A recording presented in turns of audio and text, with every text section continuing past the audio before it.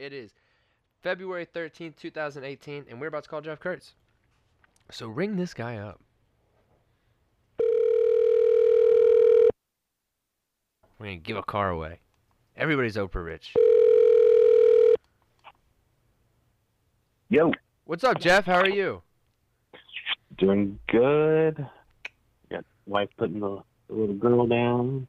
Well, cool deal, man. Honestly, just to let you know, we called from like a Google Talk thing, so it is already recording, just to get you up to speed with that. This is a new method we're talking about for our podcast that we're working with, so we can kind of call through like a microphone little setup and record everything in a platform, just so that's not news to you.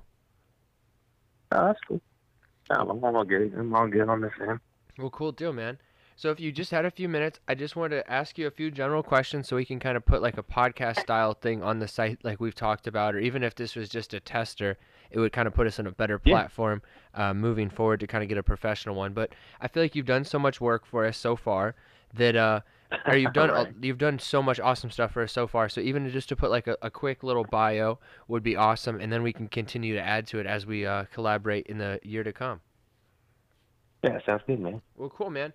So, Jeff, I appreciate your time, man. I'm excited. Round one's coming up in a few weeks. What's coming up? What's new for your car? What's going to be different for their 2018? Man, we got a lot of new stuff we're working on. Some of it's going to happen early in the year. Some of it's going to happen later in the year. The thing that we're hoping to have ready for round one, and hopefully we make round one because that's kind of it's going to be our make or break, for round one. But we ditched the electronic power steering of the car. Finally, everybody's been asking, how long we're going to run it, and basically I was going to run it till I started having an issue with it, and we started having an issue with it towards the end of the year, and so we're now switching over to a hydraulic system. So, which is going to be a little bit of a learning curve, but I think it's going to be better in the long run for us. Now, by chance, have you gotten any So, seat time, or is it still kind of in the building process so you can no, get to man, that I've actually been building on it. I've been so there's no like bolt-in kit for anything really on this car for drifting. So we've been having to make everything, and I've had a lot of help from Chris Generett that's been running. He ran a pro program a while back, and he's still developing the car along with us developing our car. So we've kind of been shooting ideas back and forth between each other, and I'm kind of going with his idea of the steering rack. So we're using a BMW steering rack in the car. So we had to, fabricate everything to make it work. So, but we got the steering rack on the subframe now. So now it's just a matter of figuring out a pump and everything else. So That's pretty crazy. So you no just kind seat time. of going like off your own experience. You're like, hey, well, I think this BMW would work for this, or I had a good experience when I drove with this vehicle. Is that kind of how it's working for you? No, I actually had no idea what direction to go with the hydraulic stuff because I've always had the electronic system in my car. And, I remember, early on with some of the early cars in FD, they ran RX-7 steering racks. I was going to go with an RX-7 steering rack because it's been done before. And Chris had done it early on with his build as well. So I kind of hit him up like, hey, like, do you have any advice? I'm looking at doing this year, this and that. And he's the one advised to go with the BMW rack. He says it's a lot stronger of a rack. Apparently he's had issues with the RX-7 rack in the past. So. Dude, that's awesome, man. Props to create something so original from scratch like that. Like that's definite dedication Oh, yeah, to the absolutely. to like the hobby. That's past hobby, I guess. That's dedication to the race car life. Yeah. Well, I know I'm excited. And We got our, my bad. What were the you gonna other say? big thing. Yeah. So the other big change to the car, other than, a new livery, we're going to try to keep it fresh. So the other big thing we're hoping they have by the end of the year, we're going to, it's going to be stuff kind of behind the scenes working that nobody will really be able to see unless you follow the Instagram or whatever. But we're actually building a V6 for the car. So we're going to be transporting an engine, moving away from the four-cylinder finally. And I'm really excited about that. It's something I've been trying to do for about a little more than 2 years now. So, but I think it's progressed far enough finally to where there's enough I've done enough research with it and testing and other platforms that I'm ready to do it. That's awesome, man. I'm excited. And like you had mentioned, you may not make it to round one necessarily, but either way, I'm excited to catch up with you at some rounds so we can kind of see how this project has built. Because how long have you been running the Absolutely. S2K? Because I know you've had it for a good minute. All right, I've had that car. Let's see, I got that car back in high school. It was my daily driver, um, and I daily drove it for many years. I think it was back in '05. I think I got that car, um, which was also about the same time I stumbled across drifting on G4 TV, and I saw the RSR S2000, and I thought it was such a cool thing to that they were doing, because I had previously came from grip racing like autocross and stuff like that at that time. I was doing autocross stuff with my dad, and I kind of saw this drifting thing, and at the time I saw that point of it, but didn't really know where to go to. I didn't know about Lone Star Drift or any series like that happening. So it was a lot of parking lot testing, in the middle of the night, learning how to pull the handbrake, how to maintain the drift, and all this. And I think it was in 2013 I decided to actually try and go compete in Lone Star Drift. I'd been doing Gymkhana stuff on the side. I'd been hosting events and stuff like that, and I'd had plenty of seat time, but I've never really went and competitively drifted. So in 2013, we took the car out. It was still a 2-liter. I think it had coilovers on it, but it was still like stock steering and everything else. And we found out exactly how far off the car was from being competitive. I think I drove like the entire track at like full lock, just because it didn't have any steering angle. And I don't think we qualified that round. And then after that, I was like, all right, like I know the areas where we need to improve and all this, so I was going to work on that. I made made a slight angle kit and got like 45 degrees of angle or something like that, because the car already has like 30 in the factory, which is less than like a standard 240 from the factory. And was getting that all together and had an engine failure before like the last round, 2013. So took 2 years off to really build the car the way I wanted it to build, because in my mindset, I've always looked at Formula Drift. So if I want to build a car kind of on that level, maybe not the power or the build, the money invested, but I wanted to build a quality build, and I didn't just want to throw something together. So we took 2 years off, stripped the car down to the tub, and like took off a lot of weight and a bunch of other stuff. We had the cage kind of redone to FD spec and everything else. And that's like when we kind of bought the car back with it when it was first blue. And I think we qualified 33rd our first time out. And then we progressed through the year and got better, And the following year, we kind of came out round one and was on fire. The car did great. We were in the group, and I think we were second. I think the only car we lost to was McGuire's Pro 2 car. And then, we did okay through the rest of the season, and then started having some failures as you start, finding the weak points of the testing and everything like that, and kind of fell down points. And last year, we kind of just went back to, we're going to go out, we're going to go have fun, and that's what we've been doing, and we're going to kind of do the same thing this year. We're not really going to compete, but we will be at the Lone Star events and driving and developing the car.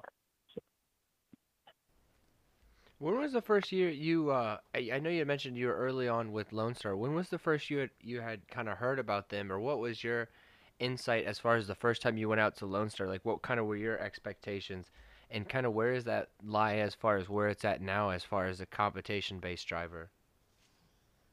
Man, so the first time I really experienced Lone Star was back in 2013. I think it was round 3. I think there's still a video somewhere on YouTube of an interview with me and Tim, who had, I think, won that year. But he'd been running already, and it was me and another buddy.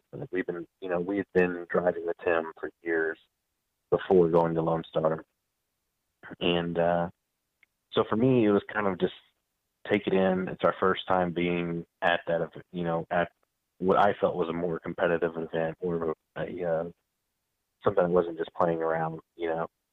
And for me, it was all just a learning experience, just getting a feel out of, what to expect in that. It's the first time doing anything qualifying or, anything like that. So it was kind of interesting for me early on experiencing that. And at that time, I was like, man, I'm so far off pace and everything else. And to go from there to where we are now, I think the driving has stepped up so much from where 2013 was to where it is now. Um, and with me running just 2 years in it, the progression that I made in just 2 years, from being someone that doesn't qualify to being a top 10 driver in our series, was incredible for me. And also to be doing it in a car that wasn't nobody really had high hopes for, as they first saw it. But I knew the car could be competitive. I knew it could be, a top tier car. And it was cool to be able to change everybody's perspective on it. Well, ultimately, I mean, respect to you for doing that as a driver. Because, I mean, yeah, I think that's awesome to do that as a car. But when it comes down to it, you are the one that, took the skill set and developed that new pattern to kind of make that possible. So, honestly, I say tops off to both the build and you as yourself, because that's having it be harder to try and create something from scratch like that. Oh, absolutely, man. And that's what everybody's asking, where I got this and where I got that. And it's like, I had to build it. This stuff isn't available. It's not like giving your typical S chassis where you can go buy all these extra angle mods and everything else just run off the shelf. We're having to develop and build everything on our own. And there's a couple people now starting to produce stuff out there, but it's at that point now where I'm already that far into it that I just want to develop my own parts. And this is kind of a silly question, but just out of curiosity, have you ever thought about transforming to a more common style build, or is it that drive that kind of makes it unique that kind of pushes you to continue to fabricate stuff from scratch? Man, I've thought about it a handful of times, and a lot of people have asked me, if you ever do make that step to Pro 2, are you going to change chassis and all this and that? And man, I truly am a Honda fan, and I love the S2000, and that's what kind of keeps me sticking with it. Is the S2000 is just it was an early dream car of mine, and now it's becoming even more of my dream car to have as it continues to progress, and I'm building what I want it to be. I definitely respect that. And honestly, out of So all the conversations we've yeah, had, we will definitely be in the S2000 for the long haul. I don't see me developing any other chassis. I mean, I'm gonna help my friends out and stuff like that as they move on to new chassis and stuff like that. And I think it's time to start seeing new chassis in drifting. I think that while there's the tried and true 240SX and the 350Z, but I think it's time to start for new chassis to start developing and being rolled in there, because that's something that always drew me to drifting. Is there's such a diverse group of cars, even at the pro level. You look at that, and there's such a diverse group of cars there. that's pretty awesome. And what would your aspirations be if it was like the ideal situation, as you kind of referenced to pro and where they're at with their style of vehicles? Is that, you had mentioned kind of pro too. Is that where an ideal situation would lead, as you'd be able to kind of perform or be able to compete at a Yeah, pro I one think. and pro two status? Yeah, as I tell everybody, I'm happy being a pro am driver. Um, but if I'd be lying to you if I would ever deny the fact that I would love to go run Pro 2. Um, and I think that's the majority of anybody running Pro Am. If the budget's there and they can afford it, anybody in the top tier of the Pro Am series would want to be running Pro 2. That that makes sense. And honestly, I mean that budget is definitely overwhelming. I mean, even try to attend some of those events, even from us from a spectator vendor standpoint, is pretty crazy. Oh yeah, absolutely. So, but like I said, I'm happy. I'm content with running Pro Am. I think we got a competitive enough group that you get that feel of it. it's a little bit more laid back than I think, than I know Pro 2 would be. I mean, and I've worked a lot with other racing and stuff with my job that is, professional racing. And, I understand how pro racing goes and stuff like that, and how rules and scheduling and everything goes. A lot to compare to our pro-am side, where it's pretty laid back, and the rules aren't as clinched. So, Was there anything else that's kind of new that we can expect in the new year, the new season?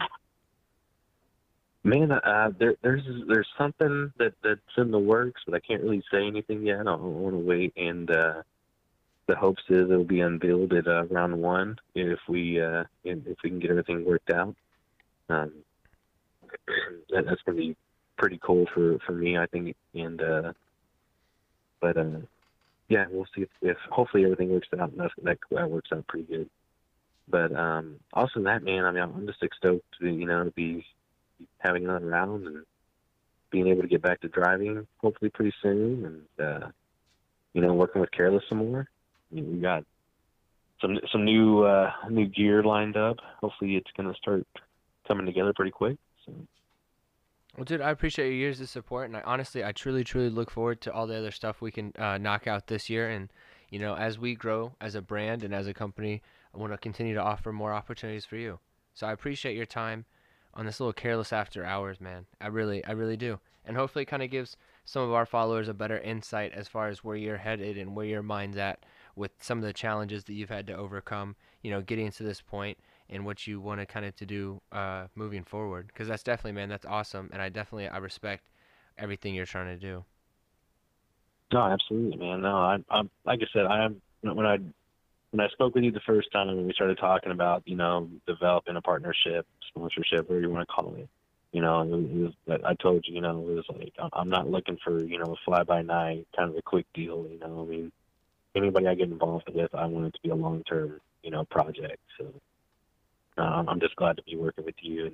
And, I think we have very similar styles and goals that, really works out good.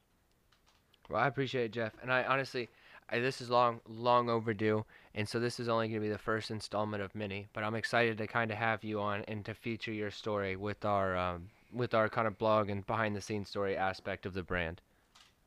No, absolutely, man. No, definitely. And I'm gonna be around one at least Saturday, whether the car's there or not. So we'll hang out, have some tacos, and I like have the way some you think, drinks for sir. sure. So. Well, much love, Jeff. I appreciate it. I hope you have a great night with the family, my man. And I will talk to you very soon. Absolutely, If man. there's Take care. anything at all you need from me, don't hesitate to just shoot me a call. Absolutely, man. No, you're killing it. Thank you so much. All right, buddy. Well, have a great night, and I appreciate everything, man. Much love, brother. All right, much love, man. Good night. Bye. That's a wrap. Careless After Hours, man. I appreciate you guys. Jeff Kurtz, he's a phenomenal person. Very talented driver, Lone Star Drift. You should check him out. Follow him on Instagram. Follow him on YouTube. Get those numbers up. I look forward to it. We have some great content in the thumbnail. Give you a look at his Honda S2000 that he performs and drives in. He's been driving that thing for years. It's a beautiful car. Every year he does a new livery, little new year look. So check that out. Stay in touch. 2018 is going to be something different. I appreciate y'all. Careless After Hours, this is us checking out. Shout out to my producer, Steve-O, for jumping on and killing this task. And I appreciate you editing and listening to this dumb shit over a few times. Only two people in the world would do that. That's you and my mother. I appreciate it. Appreciate you both. All right. Well, y'all are awesome. Have a good night. Eat lots of tacos. Drink lots of beer. Be happy.